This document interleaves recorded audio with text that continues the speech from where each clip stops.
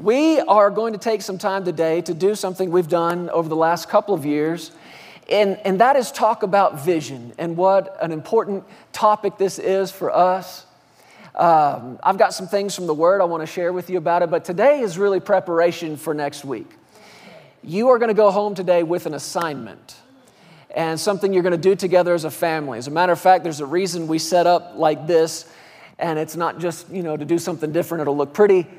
It's because we want you to take what you see and hear in this service today and go home to your living room, just like this, and talk as a family over some of these things concerning vision. And writing some things down, doing what the Scripture says, write it down, make it plain so that you can run with it. And we're going to talk this morning, first of all, about what a vision list is, how the Lord has dealt with us in our personal lives and in our ministry, how we go about making our own vision lists. We want you, like I said, to take that home and do that. And then next week, we're going to bring those vision lists in here together. So you do not want to miss next week. Say, I will be here next week with my vision list.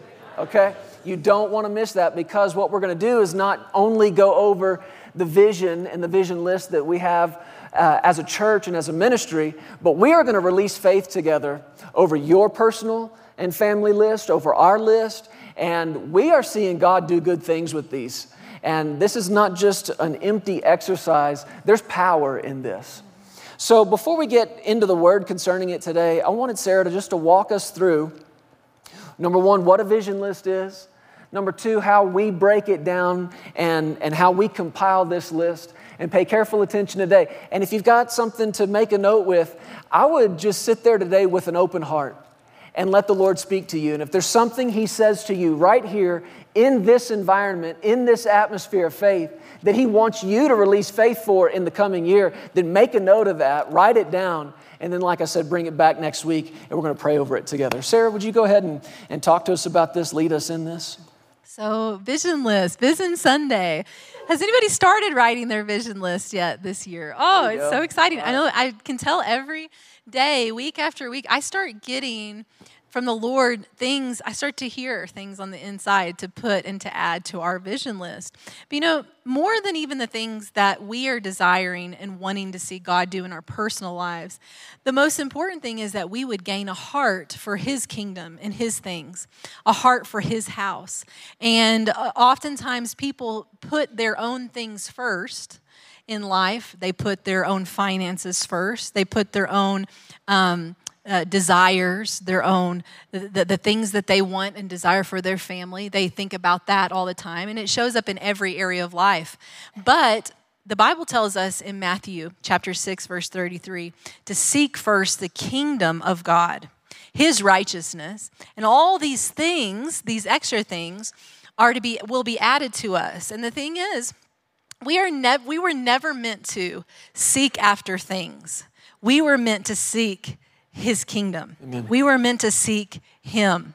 And sometimes it's so easy for these priorities to get out of the right order. Yeah. And so I think the thing we want to do here with our vision list is not just write all the things that we desire personally, but to start out, number one, by putting the kingdom of God first. What will we sow into the kingdom this year? And you may want to make note of this, because it's something, and we probably have this screen, we could put this up on the screen as well. But what you would like to sow into the kingdom this year. What are the things that God is putting in your heart to do for the kingdom this year? And oftentimes I'll put an amount that I'd like to go further beyond what we've ever sown before, and to press past a boundary or a limitation that has held on to us. It's been the biggest that we could give, but to give out further. And every year we endeavor to go past in our giving what we've done before. And this is just God's way, is to increase us every year more and more. So we do put numbers in this, what we'd like to sow into the kingdom. You know what I also put on here? What God is dealing with me to do for the kingdom of God. I put all kinds of things in here, and I'm not going to go through all those today, but for each one of us, that's different. And every one of us should be seeking first His kingdom first and foremost in our life. And what does that look like in the practical everyday things? you should have a ministry unto the Lord. What is your ministry unto the Lord? It is how you serve God with your everyday life. And it may look different for every person in here, but you and I should seek the Lord continuously to find out where it is that we serve and love his people, where it is that we serve and love him, what he called us to do, what is our purpose in life. And so that would be our first thing. You know, what I did when I made my first vision list, I made my first one back when I was in high school, I believe, junior high or high school. And I had a huge poster board, and I just cut out pictures of magazines. Back then, we didn't really use the internet like we use today. That tells you how old I am. But we would just cut out pictures out of magazines and put them in our vision board. I had pictures of me marrying this dark-headed, good-looking guy. Sure enough. I mean, he looks just like the picture that I put on my poster board. Only better. Way better. I had pictures of just the things that I desire to do for the kingdom. At that time, I desired to lead worship for children's ministry. And so I had a picture of a bunch of kids and a piano, and I would, my desire was to sing and lead people into the presence of God. And so I would put all that on my vision list. I wanted a Jeep Cherokee. That was like my dream car back then. You know, when you're 14, 15, I mean, that was pretty sweet. Some of you anybody have a Jeep Cherokee in here? Oh yeah, it's a great car. And so I just believe God for a Jeep. And I'm telling you, he was so faithful. And I mean, everything on that poster board came to pass in my life. But see, the Bible tells us in Habakkuk chapter 2, it says this, verse 2, the Lord answered me and said, write the vision and make it plain on tablets, that he may run who reads it. And so to write the vision and make it plain, that is a commandment to God, from God to us, and to write it down, to make sure that we can see it and we can run with it. And so I just started doing that when I was younger. And then I made another vision list every year until I got older. And even the year before I met Jeremy, I made a vision list. And, I actually does anybody know what I'm about to say? Because you're going to make fun of me. Some of you guys have heard this story. I actually put a picture of Jeremy in my vision book. Now, I do not advise this. It's a little weird. Sounds a little strange. But I actually had a picture of him in my vision book. And it was, I actually had heard from the Lord about him. This is now sounding crazy. But I was actually just using people as an example. I really needed a vision of a man of God in my life because everybody around me, I didn't know anybody that was really serving God and going after God. And so I just happened to put a picture of him in my book. And that's before we knew each other. That's before we had ever met. So anybody else in here weird like me? Okay. Anyway, all that to say is, the Bible says that you have not because you ask not.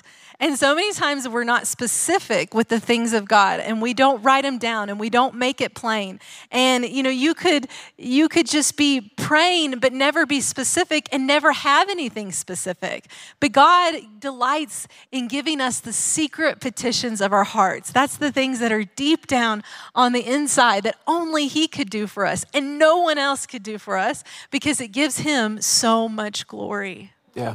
When other people can't do it for you and you can't make it happen on your own, and it's God who does it, that gives him the most glory. Amen. So it says, write the vision and make it plain, that he may run who reads it. For the vision is yet for an appointed time, but at the end it will speak and it will not lie. Though it tarries, or maybe takes a little longer than you think, wait for it, because it will surely come. God cannot lie.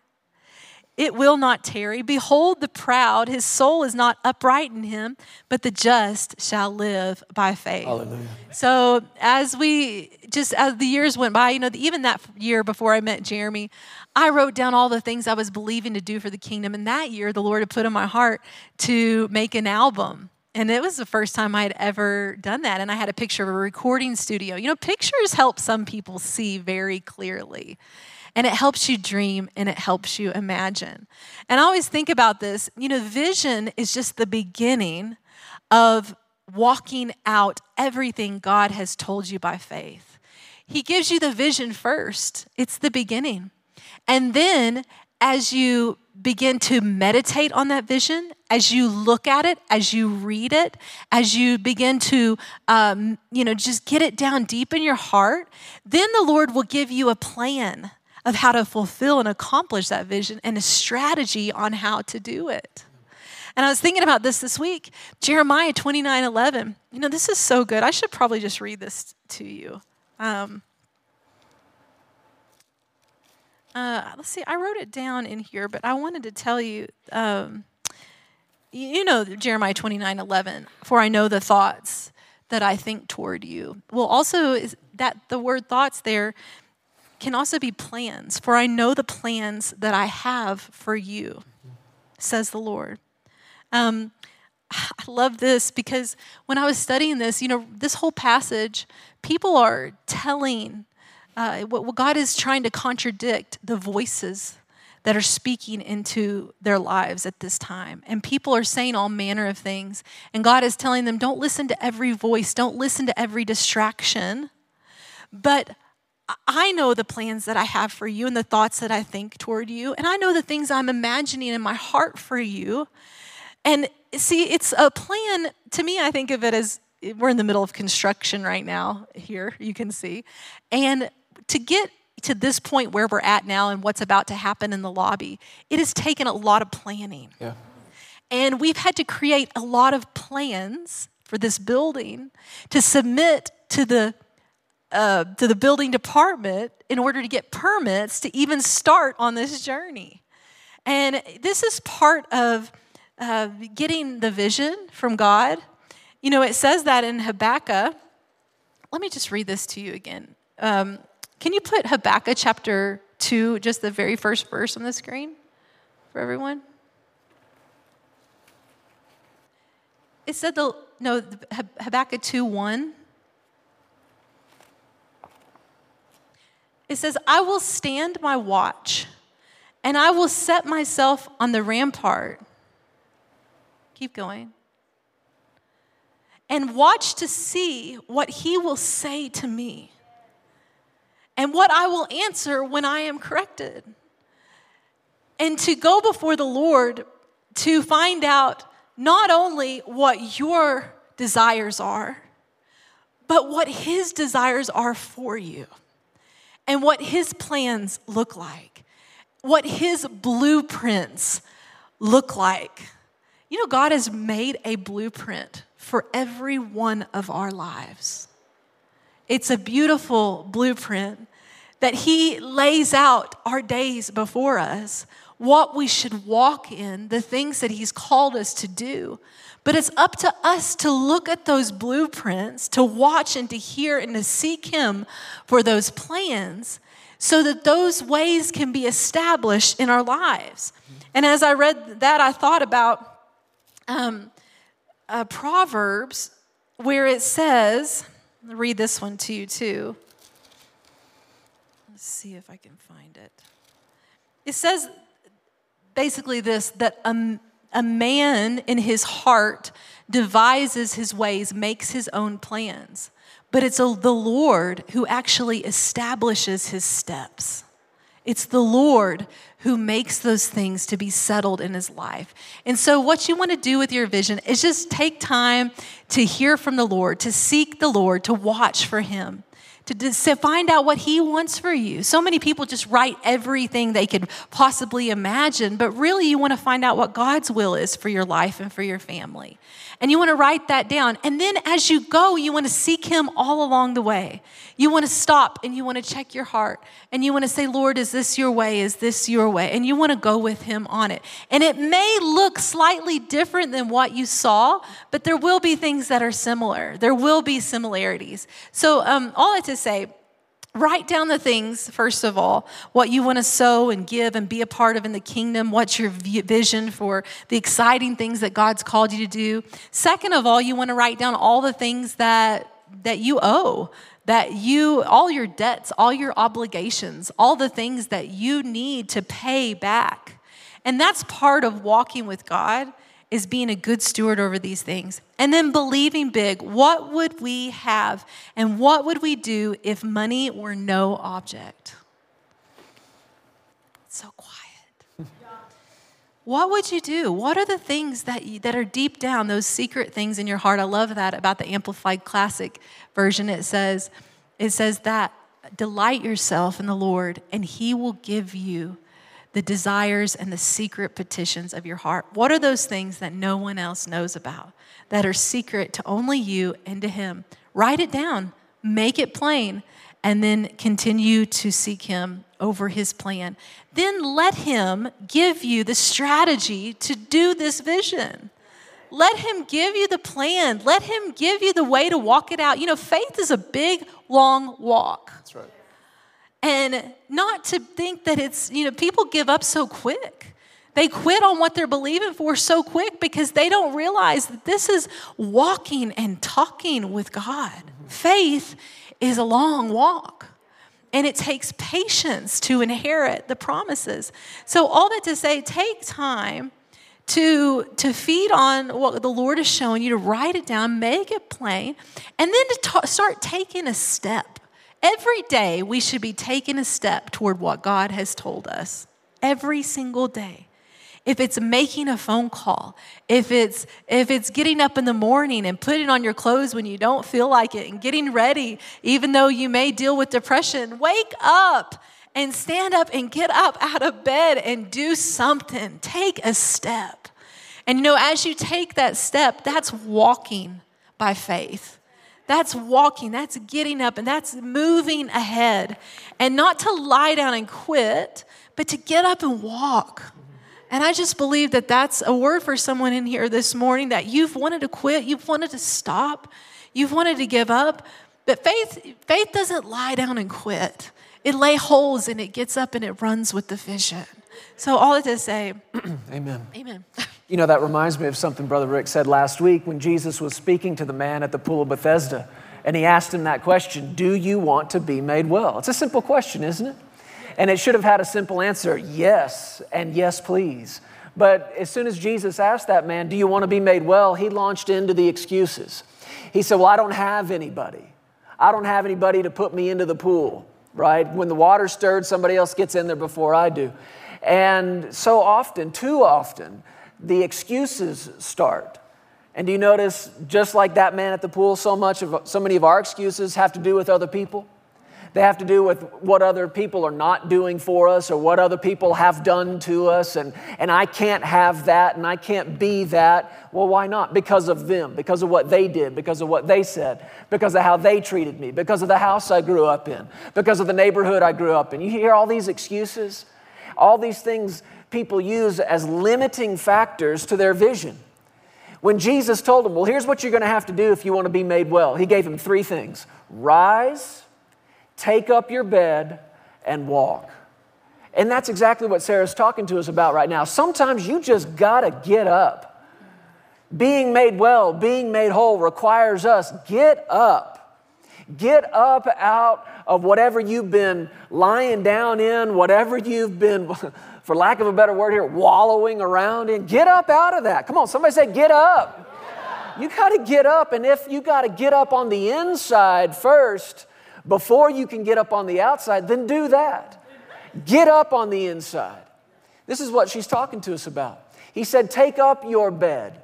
Quit depending on that thing. Quit leaning on that as a crutch. Quit letting that bed of sickness, that bed of depression, that bed of oppression be your identity. That thing no longer holds you. You pick that up, Jesus said. And then what did he tell him to do? Walk. What a step of faith that is. Literally to walk by faith out of whatever mess we've been in and walk out of it in Jesus' name. Today I'm taking my first step out of this sickness. I'm taking my first step out of this poverty and this lack, and I'm going towards what God has called me to do. So what Sarah just outlined for us is really the simplicity of the vision list that the Lord's asked us to do, what we're asking you to do. And it's so simple. It's these three categories. Number one, kingdom first. Kingdom first. Asking ourselves, what are we going to put into the kingdom of God? Raise your hand if you had never before, like 5 minutes ago, heard of Matthew 6:33, seek first the kingdom of God. Raise your hand if you've never heard that verse before. If that is brand new information to you. Ushers, help.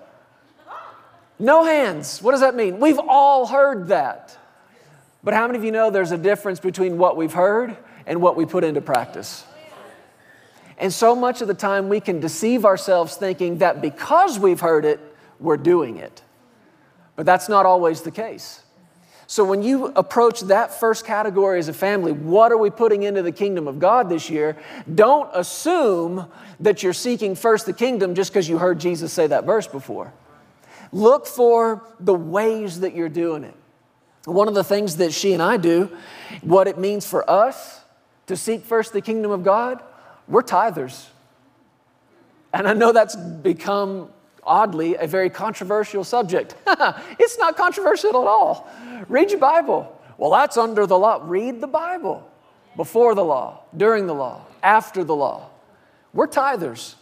That means we take the first 10, not just a 10%, the first 10% of what comes into our personal lives, into our family, and we set that aside. And now we add to it, we add to it. And like she said, each passing year, we're pressing towards more. We're believing God to stretch and to do more for the kingdom in 2023 than we've ever done before. And He's helping us with that. And we've written some things down. You might want to write down an amount. You might want to write down a percentage. Lord, I'm committing to you and to your kingdom this percentage this year. And there's a reason we don't tell you specifically what those numbers are for us, is because you don't need to be comparing yourself to anyone or anything else. You do what the Lord tells you to do. So, how do we know if we're seeking first the kingdom of God?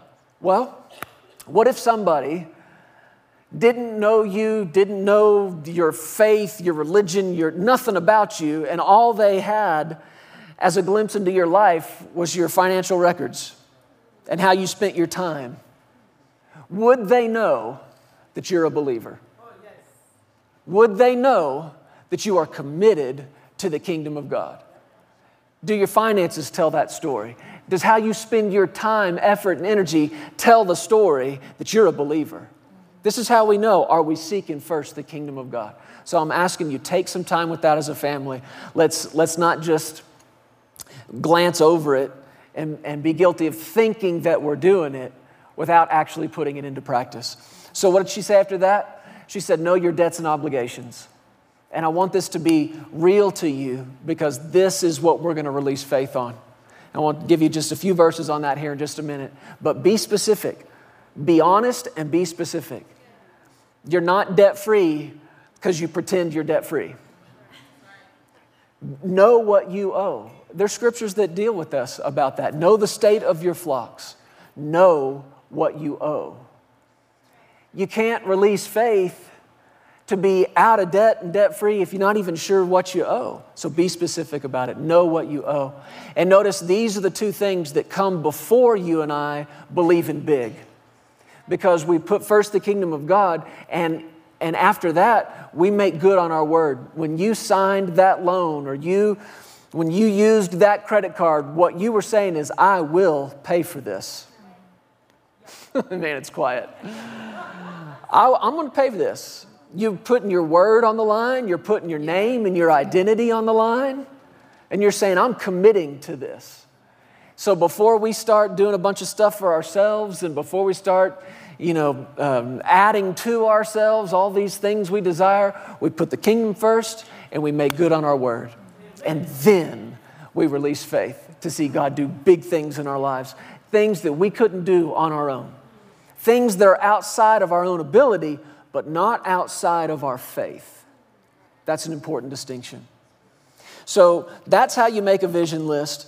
If you need a refresher on any of that, this message today is going to be online. And if you want to, as a family, go back, sit down, and watch exactly what we just said. Go over this and do it with your children. They need to see you do this.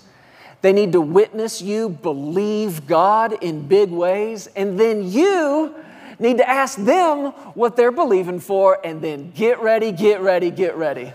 Because they are going to make your vision look pitiful. Ask me how I know. We have done this with our kids so many times. We did it when we were moving up here to Colorado. Okay, guys, we're moving out of this house in Texas. We're going to have a house in Colorado. What do we desire from the Lord? And we told them, make your list. We told them, what do you want in a house? And they went away and they wrote down what they're believing God for. And they brought it back to us, and we thought, I'm not even sure they do that in Colorado, you know? I won't get into all the details, but the first house we looked at, and our real estate agent is in the house today and can tell you that I'm telling the truth. The first house we looked at met every one of their vision requirements. And some things that Sarah and I had written down about what we desired in a house. Very specific things. We drove up on the property, we walked around and said, well, this is it. I think we might have gone to look at one other house, and I remember being in there going, what are we doing here? We already found it. This is powerful stuff. Get your kids involved in this. So is everybody clear on how to do that? And your kids today are being given a pamphlet, I believe, in service. Is that right? Do I have that right? Are we doing that today? And they are bringing home something they can write their vision list in. So don't scoff at anything they say. Don't laugh at it. Don't roll your eyes. Don't try to explain away why God can't do that. Don't you dare do that. And don't look to yourself as their source. Let them trust God. Amen? When we talk about vision, what we're really talking about is the call of God on our lives. And this is what makes us different. And this is a distinction and a defining line between us and the rest of this world. Do you realize that God put inside every person, whether saved or unsaved, the capacity for vision? He put inside man the ability to see.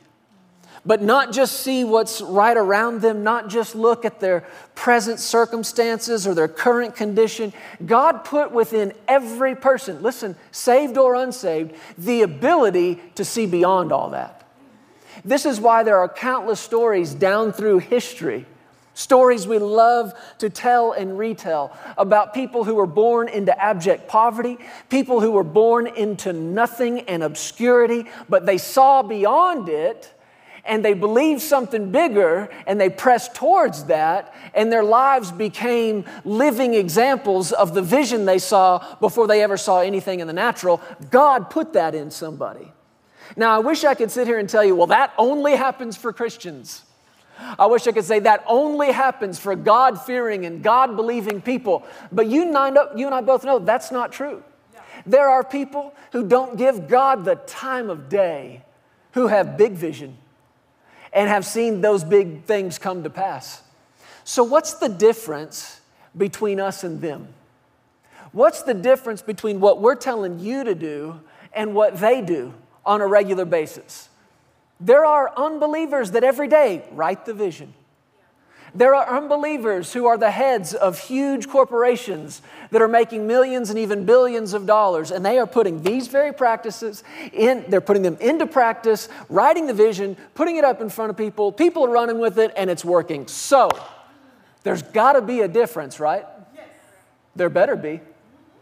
There's supposed to be a difference between us and them. What's the difference between our so-called vision and their vision? The difference is where it comes from. And you're familiar with this verse. You don't have to turn there and look at it. But in Proverbs 29:18, it says, without vision, what happens? People perish.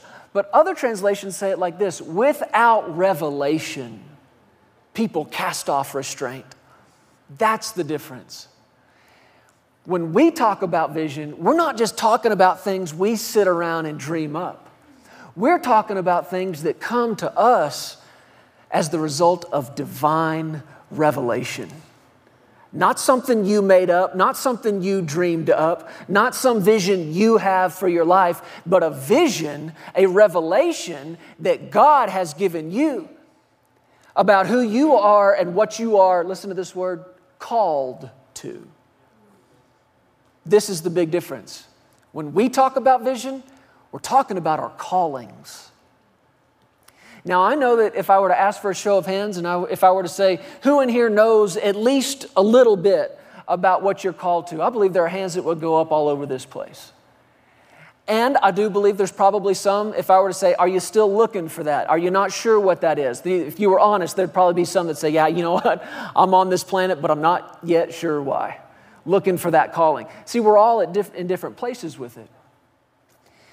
But there are two distinct parts of our callings. And I use that word today interchangeably for the word vision. There are two distinct parts of our calling. And I think sometimes we're guilty of focusing on only one of them. And it's asking this question, what am I called to do? You ever asked that question before? Come on, any hands in here? You ever asked that question? What am I called? Yeah, we have. What am I called to do? And that's an important question. You need to ask it and you need to answer it. Why? Because you will never be, are you listening to me? You will never be more satisfied doing anything other than the thing you're called to do. You can try a bunch of different stuff. You can try a little of this and a little of that, but if it's not the thing that God's called you to do, it will leave you with this dissatisfied feeling on the inside. Nothing satisfies more than doing the thing that God's called you to do. So that's an important question to ask and answer. What am I called to do? But have you noticed we tend to just kind of focus on that? When we think about our callings, we think, well, what am I called to do? Sarah and I, what are we called to do? I believe we are called to sit right here where we are today. I believe we are called to pastor. This is the thing we're called to do. But there is another part to your calling, and it's such a critical part that I honestly believe it comes before knowing what you're called to do.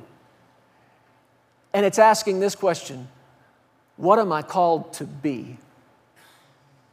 Knowing what you're called to be actually comes before knowing what you're called to do. Knowing what you're called to do will come out of a revelation of what you're called to be. So, wherever you are in that spectrum of the revelation of your calling, where I know with certainty what I'm called to do, I see it clearly, I'm pursuing it, or maybe you're down on the other end of the spectrum and you're like, I don't have a clue what He's put me here to do. Wherever you are in that, what we want to do today is first answer this question, what am I called to be? And if you look throughout the Scriptures, it's very clear what God has called us to be. He has called us to be sons and daughters. That's your calling. I said, that's your calling. You are called to be a son or a daughter of God. And whatever He's called you to do comes out of what He's called you to be.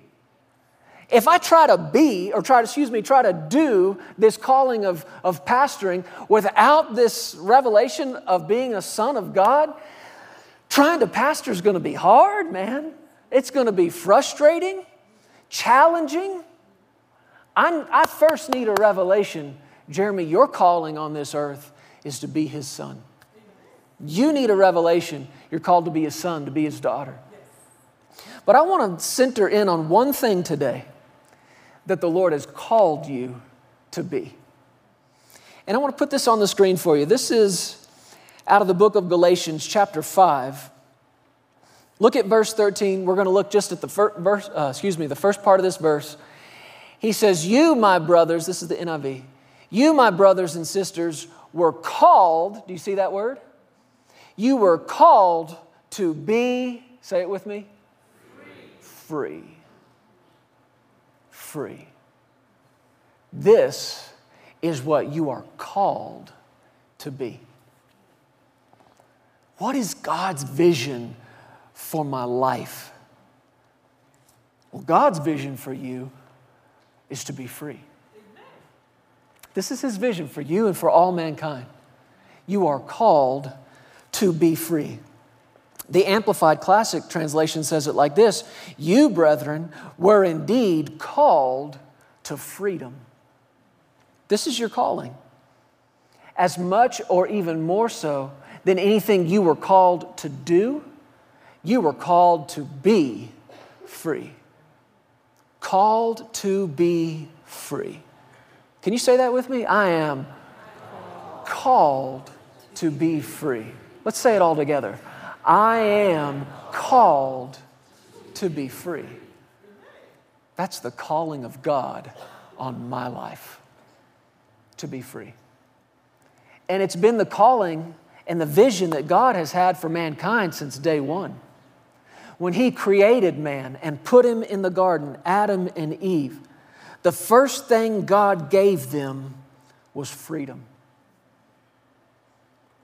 He said, of any of the trees in the garden, you may freely eat. He gave them freedom. But you and I both know, He said, there's one there, though, that you don't need to eat of. It's that tree of the knowledge of good and evil. And people down through human history have thought, well, if that was true, and if God really is God and all-knowing, then why even put the tree there to begin with? If God didn't want them to eat it, why put it there to start with? And it goes back to what I've already said. He gave them freedom. If you don't have a choice, the question then becomes, are you really even free? He had to give them a choice so that He could establish you're free. You are free to choose. And we all know what happened. What happened? Adam gave away our freedom. And in so doing, he enslaved himself, his wife, his family, and all of us. He enslaved us to sin. Because the Bible says when sin entered, death entered. He enslaved us to sin. He enslaved us to death. But glory to God. Thank God for Jesus. The first thing Jesus came to get back for us was what? Our freedom. Our freedom. The Bible says Christ has redeemed us. That word literally means to purchase our freedom. It's the same word used if someone were to purchase a slave and then not enslave them, but set them free. That word redeemed is what it's talking about there. And that's what Jesus did. He purchased us out of slavery, but not to enslave us, to liberate us, to give us our freedom back. Somebody say, thank you, Jesus, for what? For our freedom. And you know that Jesus said this in John chapter 8. The Bible said He spoke to those that believed on Him and said, if you will be a doer of my word, if you'll hear my word, if you'll be a disciple, He said, you will know the truth. And what would the truth do for you? Make you free. But do you know, if you keep reading there, that everybody who heard that said to Him, what are you talking about free? They said, we're sons of Abraham. We never been in bondage to anybody.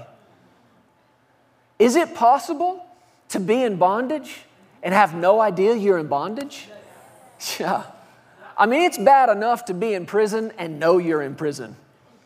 It's far worse to be in prison and think you're free. That's what was going on with these people. They said, what are you talking about? We're free.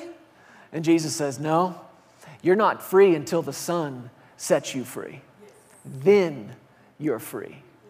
And the Bible says in the book of Galatians chapter 5 verse 1, stand fast therefore in the liberty or the freedom by which Christ has made us free, and do not be entangled again with a yoke of bondage. What's He saying? I've set you free. Don't go back to prison. I rescued you out of that. I rescued you out of slavery. Now don't put yourself back into it. Why? Because you're called to be free. Thank you, Lord. I want you to open to the book of Luke, chapter 4. And you just jump right in. Whatever the Lord has for you to say, just go for it. Luke chapter 4, and I want to look at verse 18 together. And I want to show you that this is God's vision for you. This is His call on your life. What are you called to? Freedom. What are you called to? Everybody say it. Freedom. I'm called to freedom. God's vision for my life is to be completely free. And those people Jesus said that to, what'd they say? We're sons of Abraham. We never been in bondage. You realize people in our country especially say the same thing. What are you talking about free? I'm an American. I'm as free as you can get. Well, we need to be thankful for the freedoms that we have as citizens of this country. Grateful for it. But the kind of freedom that Jesus bought and paid for us is not the kind of freedom that a government can give you, and it's not the kind of freedom that a government can take away. And for you and I to be truly free, we've got to be set free by the Son. In Luke chapter 4, beginning in verse 18, listen to the words of Jesus. He said, and we'll have this on the screen. He said, "The Spirit of the Lord is upon me." Stop right there. What do you know about where the Spirit of the Lord is? There's what? There's freedom there. That's what the Scripture says. Where the Spirit of the Lord is, there's freedom. And Jesus said, "The Spirit of the Lord is upon me because He has anointed me," now listen, "to preach the gospel to the poor.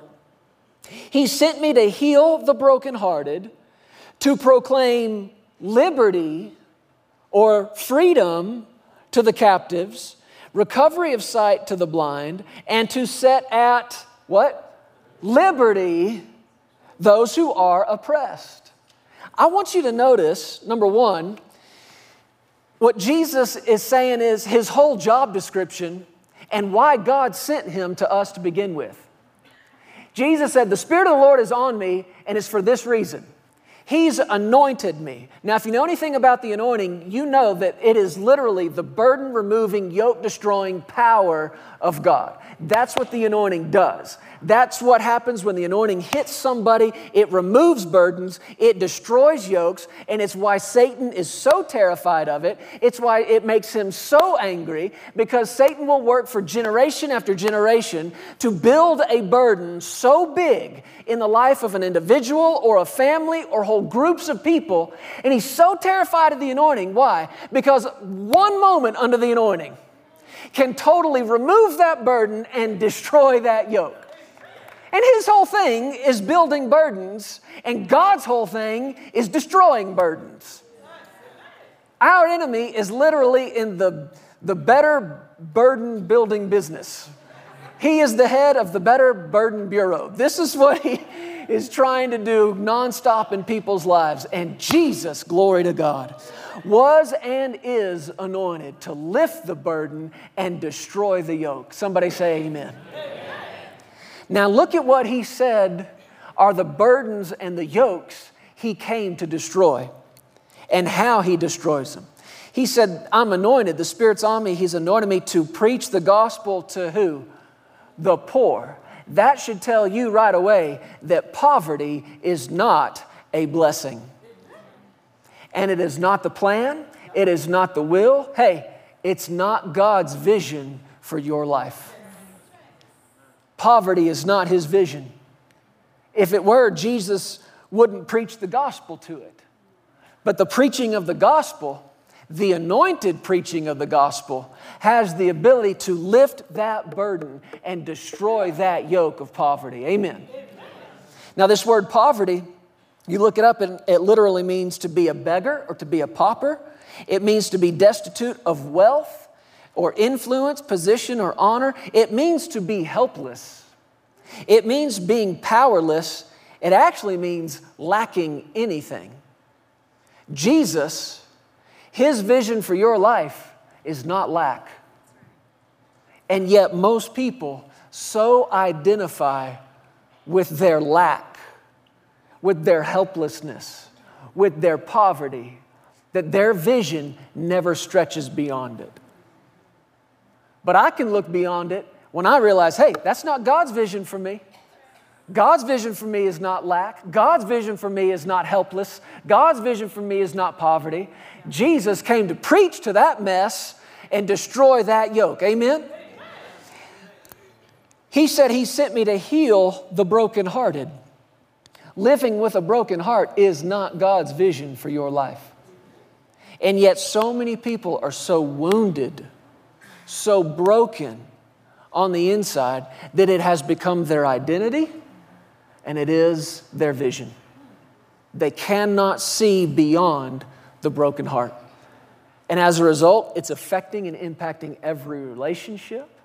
It affects every decision they make within every relationship, whether it's a marriage relationship or the relationship a parent has with their children, or even their friendships and relationships at work. The broken heart, if that's their vision and identity of who they are, there is nothing but bitterness that flows out of a broken heart, and it affects every relationship. And Jesus said, I came to heal that because my vision for you is not you living with a broken heart. Thank you, Lord. He said he's also anointed to proclaim liberty to the captives. This word captive literally means a prisoner of war. It's an interesting word. Within it is the word translated spear. In other words, somebody that's being held at the point of a spear. We might say being held at knife point or gun point. This is somebody who's captive. And Jesus said, that's not my vision for you. My vision for mankind is that you'd be free from captivity. To preach recovery of sight to the blind, to set at liberty or freedom all who are oppressed. This word oppressed means beat down, broken, and shattered. Come on, church, this is not God's vision for us. But this right here, everything Jesus listed, from poverty to brokenheartedness to captivity, blindness of heart, oppression, this is the state that all mankind is in until they meet Jesus. This is the condition that every human is in unless and until they meet Jesus. I don't care how much money you have in the bank. If you don't know Jesus, you're in poverty. Do you understand what I'm saying? This is the condition mankind was in as the result of what Adam gave away. He gave away our freedom and enslaved us to poverty, enslaved us to brokenheartedness, imprisoned us to blindness and captivity and oppression. Jesus came to lift that burden and destroy that yoke. I think this is better preaching than your amen. Come on, you're called to be what?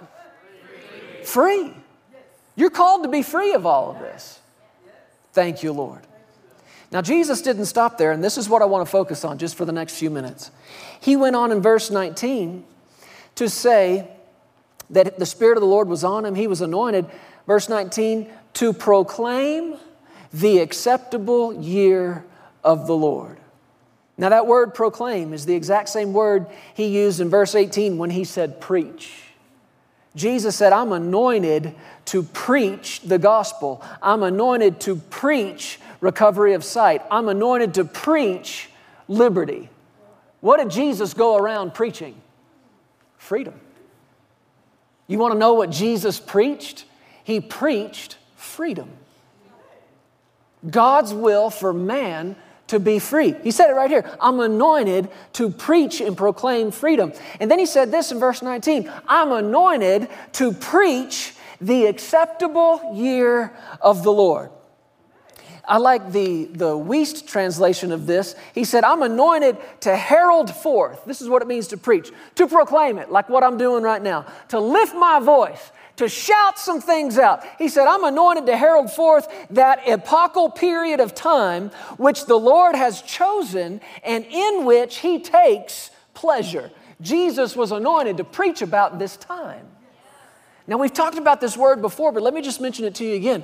This word epochal, E-P-O-C-H-A-L, what does it mean? It means the beginning of a new development, of a new era in time. It's something that occurs, an event that occurs that marks the beginning of a new way of life. I always talk about September 1st, 2007 as an epochal moment in my life.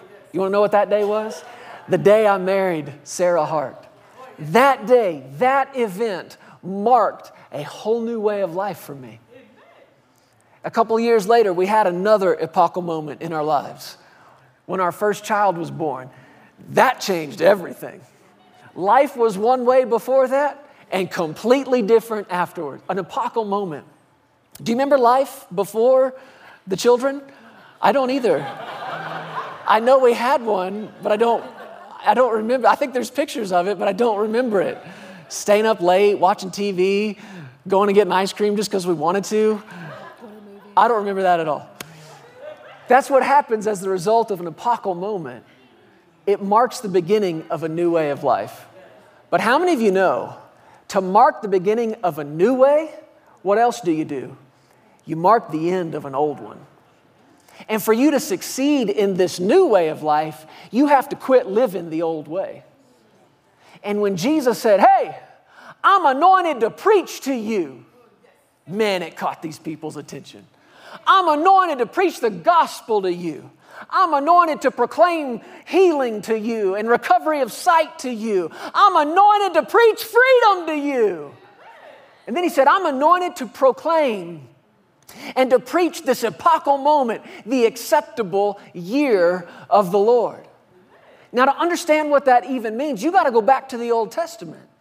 And in the book of Leviticus, chapter 25, I'm not going to take time to read the whole thing to you. Let me just summarize for you exactly what Jesus was talking about. Other translations said that Jesus said it like this: I'm here to preach the favor of the Lord. He was referring to a specific year, the acceptable year of the Lord. And it was called in the Old Testament the year of Jubilee. Now, that word Jubilee in the Hebrew is a word that literally meant the sounding of a trumpet. It meant the continuous sounding, the proclamation. It was, it literally meant the continuous sound of a horn blast. And listen, I'll just read this to you. It says, the year of Jubilee that Jesus is talking about was a holy year, consecrated and set apart to proclaim liberty and freedom to all people. That's what this year was about. This year, somebody said, was an antidote to poverty, slavery, and bondage. What year? This Jubilee year. This acceptable year of the Lord's favor. This thing that Jesus went around preaching to everybody. It was a year of freedom. The Bible says in Proverbs 22:7 that the rich shall rule over the poor and the borrower is servant to the lender. Now, anytime you owe a debt, you literally become servant to the lender. And in the Old Testament times, if you had a debt, a financial debt that you couldn't pay, you literally became a servant or a slave to the person that you owed money to. That's why this verse says that the borrower is servant to the lender. And you became that person's slave, and you lost all control of your property. You lost all control of your assets. You lost all your freedom until that debt could be paid. Now, the year of Jubilee, this acceptable year of the Lord that Jesus went around preaching, this was a sacred year because it was a year. Oh, come on. Get ready to shout. It was a year of release when debt-induced servanthood ended. You ready for this? All debts and mortgages were canceled. Why? Year of Jubilee. This acceptable year of the Lord. Every 50th year. Any land that had been sold was returned to its original owner. Everyone was given a fresh start in business, free from the bondage of debt. What did Jesus go around preaching? Freedom. He went around preaching freedom from poverty. He went around preaching freedom from a broken heart, preaching freedom from spiritual blindness, and we see in his ministry even natural blindness. He healed people of it over and over again. He preached people's freedom from captivity, freedom from oppression. And he preached the acceptable year of the Lord, which was what? Total debt freedom. The way God created us to live. Thank you, Lord. Somebody say, thank you, Lord. Thank you, Lord. This is God's vision for us. How do I say it, Lord? His vision for you is to owe no man anything but to love him.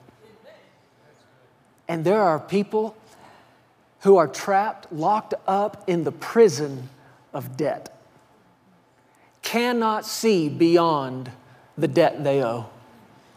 And the debt is so big, it's so weighty, it's so heavy, whether it's credit card or mortgage or car or consumer debt of any kind, they can't see themselves free of it. Well, I have good news for you this morning. God sees you free of it.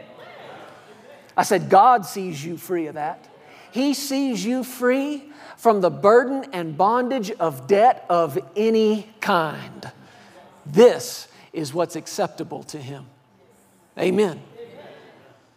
So Jesus identified for us here what we are to be free from. God's vision of us free from these things. Can you get a vision of this? I saw a head nod and maybe heard a grunt.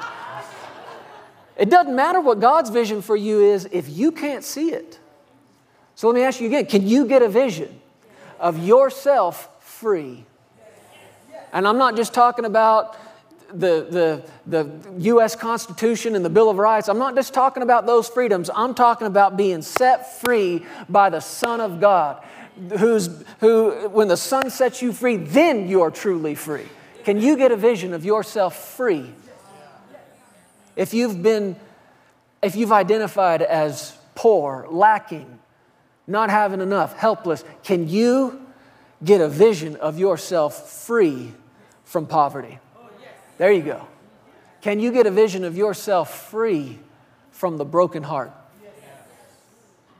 Because if you can't see it, it'll stay broken from now to the end of your life. But God's vision for you is healed, spirit, soul, and body. Can you get a vision of yourself free from whatever's held you captive? If it's an addiction, if it's something that you have not been able to shake free of in any area of your life, and it feels like you make a little progress in it, then you fall right back into it. Or you make a little progress and then you mess up again. Can you get a vision of yourself so completely free that thing never troubles you, never bothers you, never slows you down again for another day in your life? This is what you're called to. This is the calling of God on your life, to be free. What about debt-free? I'm just going to give you a nice pause here. What about debt-free? What about you don't owe anything on your credit card? What about you don't owe anything to the IRS? Can you get a vision of the freedom? What about you don't owe any medical bills? How about them student loans? Can I get a shout from anybody? There you go. Is this not a hot topic today? And what's everybody doing? Well, I think the government should pay my loan. Wrong vision. Wrong vision. Government's not your source. Oh, come on. Do I need to stand up? Is that the thing? Is that what I got to do? Wave my arm. I'm anointed to preach this stuff. Now, do you realize just me saying that is enough to make people mad? But I'm going to go ahead and say it anyway. The same Spirit that anointed Jesus to preach freedom is on me to preach freedom to you today. The same Spirit that was on Jesus, that anointed him to proclaim the acceptable year of the Lord and freedom in every area of your life, is on this woman of God. Now I'm going to make you real mad. You ready? The same Spirit that anointed Jesus to preach freedom is on you. You're anointed with that same Spirit. Glory to God. Freedom. So that's what we're free from. Now let's answer this question. What are we free for? We've been set free from a bunch of stuff, but what for? Huh? You go through the scriptures and you find out Christ has redeemed me from the curse of the law. And we don't even have time today or in a sermon every day for a month to go through everything that Jesus has set us free from just in the curse of the law. Under that curse includes our freedom from sickness. Under that curse includes our freedom from disease, our freedom from poverty, our freedom from lack, our freedom from mental oppression, our freedom from enemies, our freedom through one thing right after the other. And Jesus has totally set us free from all of it. But the question is, what for?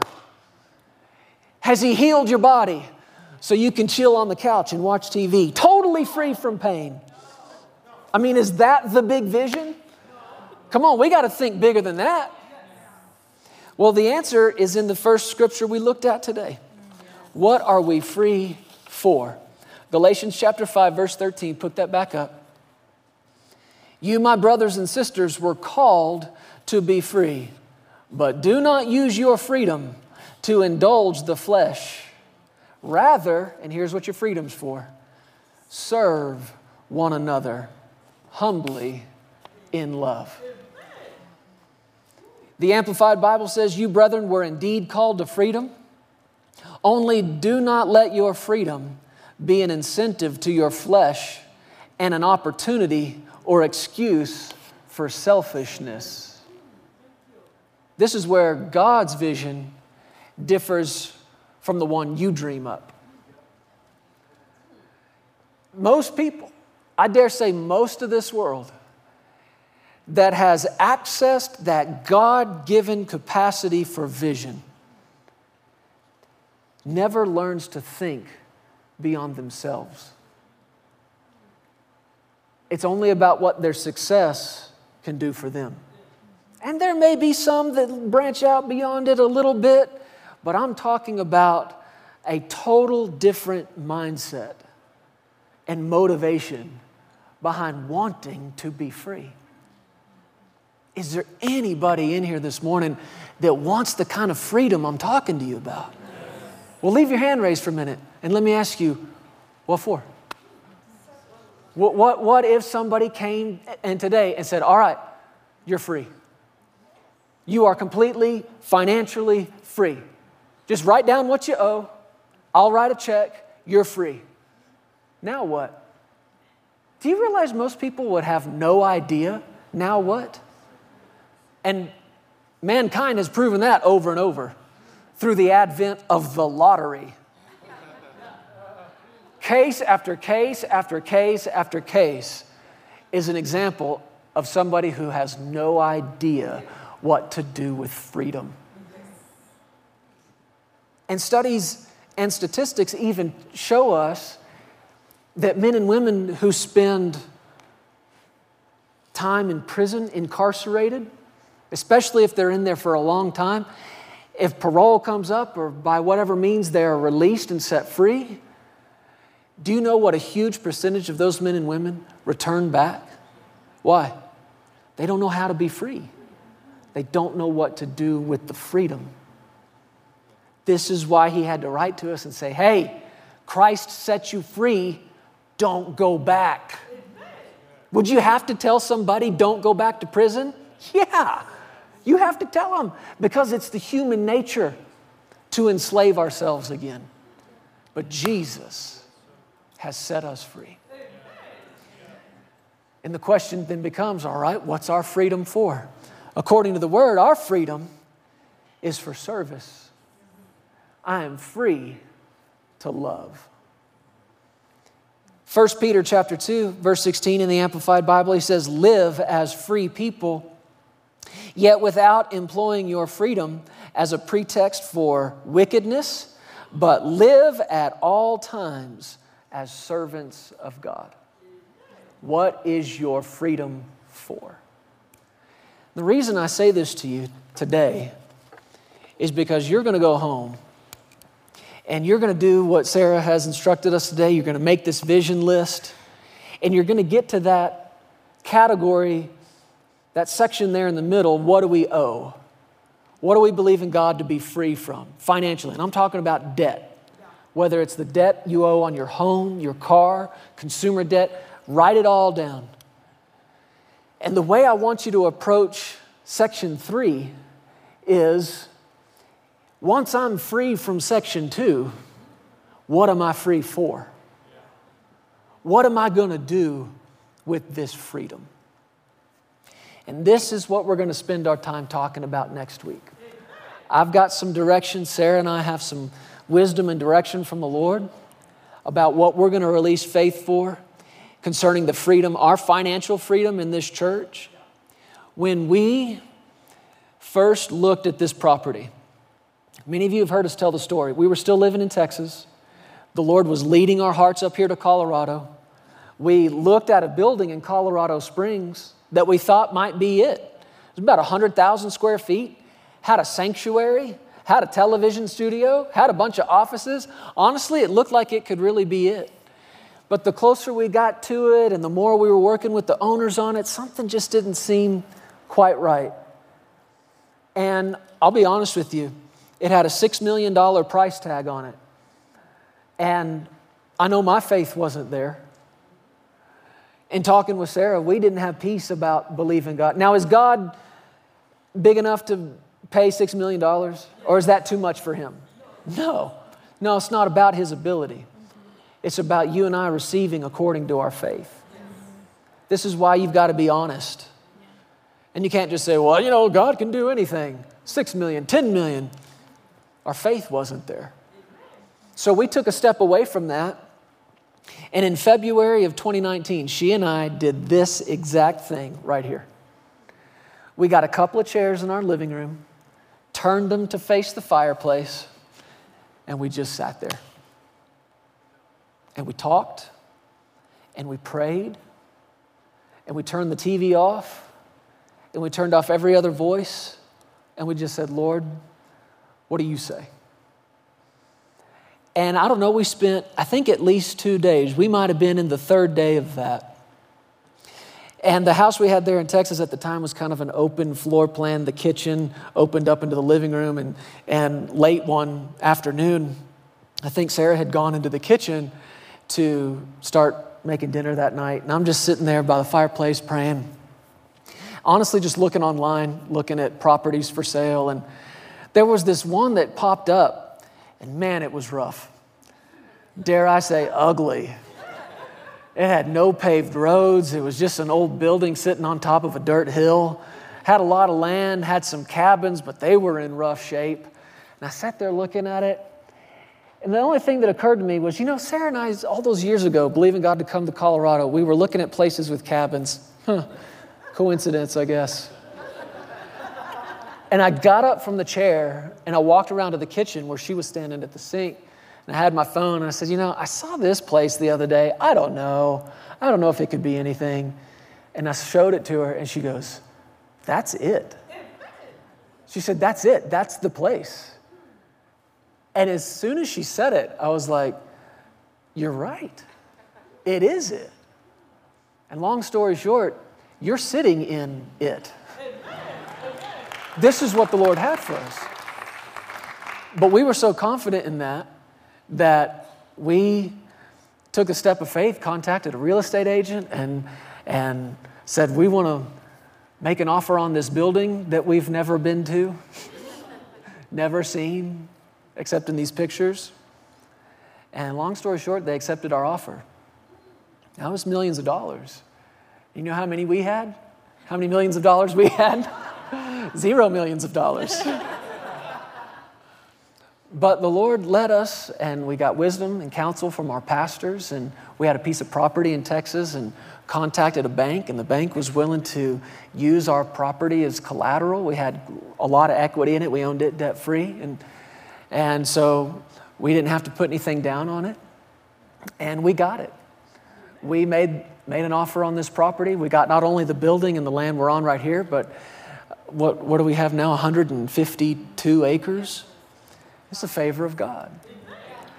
And I grew up in a house, and some of you may know this. We were debt-free, and it was a serious thing. My grandparents gave us that example. My mom and dad walked out that example in front of us as kids. I remember the day my parents paid off the house I grew up in. It was a big day. I also remember the day they gave that house away, totally free, to somebody in our church. That makes a mark on a kid too. You gave our house away? But I watched over and over as the Lord delivered our family out of debt, miraculously fast, over and over. And coming into this building, I thought, well, we're just going to pay for this. We're just going to believe God and pay the millions of dollars. And the Lord said, no, I want you to do it like this.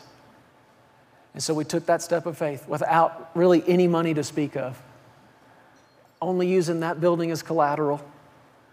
Got into this one. And our pastors invited us before we ever moved here to go minister in their church, present the vision of what we wanted to do here in Colorado. We got to tell the church about it. They received an offering for us that night and sowed $1 million in one night into this place. That encourages you. In case that's never happened to you yet, it encourages you for somebody to say, here's $1 million. Go do what the Lord tells you to do. And it has come up on our hearts strong in 2023 to see this place completely debt-free. As a matter of fact, I believe I heard the Lord say it to me like this, debt-free in 23.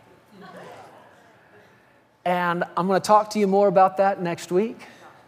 I want you to know it's coming. And the reason I'm saying it to you now is because next week we're going to receive an offering together. And it's going to go into our Freedom Project. But it's not just an offering to set this place free. You know how the Lord does this with us. When He tells us to release faith for something, the first opportunity He gives us is to sow a seed. And I've been spending all morning asking you, can you see yourself free?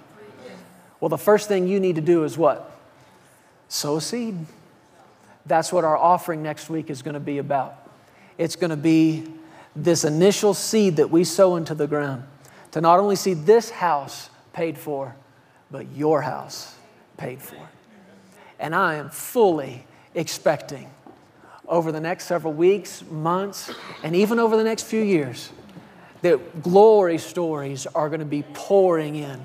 The Lord paid off our house. The Lord paid off our house 20 years early, 25 years early, 15 years early. Man, I just thought there'd be a few more amens, but I'll let you sit in there. I'll let you think about it. So that's the direction we have concerning our vision for what's coming up. Now, we'll go into more detail next week, and we're going to share some other things with you about it. And the thing I'm most excited to share with you about it, and this is what's going to have to stay a secret till next week, it's not just what we're going to be free from, but what He is freeing us up for. This is where it gets exciting. And the freer we get from the debt on this place, the freer we become to love and minister and serve not only this family, but people outside our four walls. Amen. I did all the talking. What do you have? I think that this morning, whenever I started to pray for the service, I heard this, and I didn't even know what you were going to talk about totally. I heard, and I wrote it down, unforgiveness is a prison. And how there are just a few things that can hold us back from walking out the vision that God gives us this year.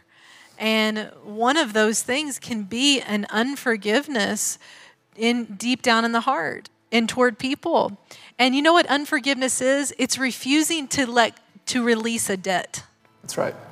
And in Matthew, it says Jesus tells us how to pray, and he says, forgive us our debts as we forgive our debtors. And Jeremy and I, when we first we owned our first home, we heard the Lord speak to us and say to us, I want you to pay this thing off. I want you to be debt-free from this house. And, it didn't even seem logical to pay this house off in the natural. Did not make any money sense. It did not make financial sense, but we heard the Lord say, pay this house off. So we began to seek him about it. How do we do that, Lord? How do we even fathom receiving, funds to pay this place off? And the first thing he told us was to forgive someone who owed us a debt. Now, they owed us they owed us money. We had let them borrow. We had lended to them money. And he told us, forgive them that debt, that financial debt. Well, this works also in the soul and in the heart, to release people and forgive them from what you think that they owe you. Sets you completely free to believe God, to trust God, to put your faith in him, not looking to man to do it for you, not looking to man to meet your needs, even if that's a love need or anything on the inside. No, we look to God. We trust God to meet every need, even in our souls. And when you start to say that, I even say this to the Lord sometimes, and say it out loud, maybe it's for myself. That person owes me nothing. That's right. They owe me nothing. I am not entitled to anything from anyone. Come on. I trust God with every part of my life. Amen. I trust him to make a way for me. I trust him to open doors for me that no man can close. I trust him to put me in front of the right people at the right time, in the right places. I trust him to pay off everything I need to pay off. I trust him to be the Lord of my life. I do not depend on anyone else. They owe me nothing. That's right. I forgive that debt. Even if you think that they've done you wrong, even if you think maybe they have done the wrong thing toward you, I choose to forgive. I choose to release that debt. I choose to let it go. And I go free. I wrote this down this morning. This is a quote by C.S. Lewis, and he said this: to forgive is to set a prisoner free and discover that the prisoner was you. Yeah. And what? That's what unforgiveness is. It's a prison. People have been bound up. They have been stuck. They feel stuck. Have you ever felt stuck? They have felt like they can't go any further in life, that this is their lot, that they can't even get free. But so much of that they don't know is bitter. It is them being behind bars of bitterness. Yeah. And they have held themselves hostage, held themselves within a prison. And that prison has become a limiting factor in being who God has called them to be, in doing what God has called them to do, in serving one another with love. Unforgiveness, it is a prison. That's right. But when you forgive, you release debts. You just start releasing debts everywhere. You let it go. You let everything go. You go free. Yeah. And you begin to live again. When Rick said that last week, he said, this is how you get your life back. Yeah. This is how you get your life back. That's right. You forgive debt. You release people. You know what this takes? It takes faith. It takes faith that I trust God enough that he can deal with them, that he can handle this situation. I'm not bound up by what man does to me. I'm free to love. I'm free to serve. I'm free to give. I'm telling you, forgiving a debt sets you free, and it unlocks the prison doors. This is how Jesus, our master, lived. Father, forgive them. That's right. Thank you. For they know not what they do. Yeah. I just believe this is a first step in even financial debt freedom. That's the truth. Let it go in your soul. Stop holding a grudge. Stop holding on to that bitterness. Holding on to that grudge is what is keeping you from doing all that God has for you. Yeah. This will set you free. Let's stand up together, church. When the Lord told Sarah and I to pay off that little house, we owed $119,000 on it. And we released faith together to be debt-free, and it started coming in. Extra started coming in. Called that person and said, you don't owe us anything. Well, it got to a point where it seemed like it kind of slowed down. We had gotten it down to about $75,000 left. And in September, the Lord dealt with us that year, released that debt. And He was the one that led us to give it to Him in the beginning. And He said, release that debt. So in September of that year, we contacted those people and said, you don't owe us anything. And it was about $5,000. In October, one day in October, the rest of that money to pay off the house came in a day. And we were debt-free like that, after releasing the debt. One day, years later, she and I were going to minister in Arkansas, I think. And we were driving out of Texas through Oklahoma. And we're just driving along kind of countryside, and I saw a sign on the side of the road that said, hitchhikers may be escaping inmates. And I thought, well, that's ominous. What's that about? Well, about a quarter mile later on the other side of the road, we'd go passing this huge facility surrounded by razor wire fence, 20 feet tall. There's a prison. So the sign was warning me, hey, don't pick anybody up because they may have gotten out of there. But you know what? I couldn't stop thinking about that sign. The whole rest of that day and the rest of that weekend, I actually preached in Arkansas on that sign. Hitchhikers may be escaping inmates. And I began to see from the Lord and from the Word things that have held people in prison. Things like poverty and brokenheartedness and unforgiveness and fear and debt. And I'm going to say to you the same thing that I said to that congregation that morning. I believe I'm looking at a room full of escaping inmates today. Amen, anybody? Glory to God.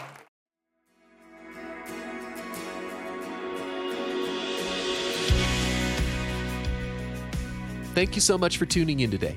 We hope you enjoyed this message. If you need someone to pray with you, there are several ways for you to contact us. Feel free to give us a call at 817-577-0180. You can also contact us through the Legacy Studios app or either of our websites. Giving options are available online at pearsonsministries.com and legacychurch.family. If you prefer, you can also text an offering. Simply text Legacy and any dollar amount to the number 28950 and follow the prompts. Be blessed today. We love you, and remember, you are always welcome here in the House of Faith.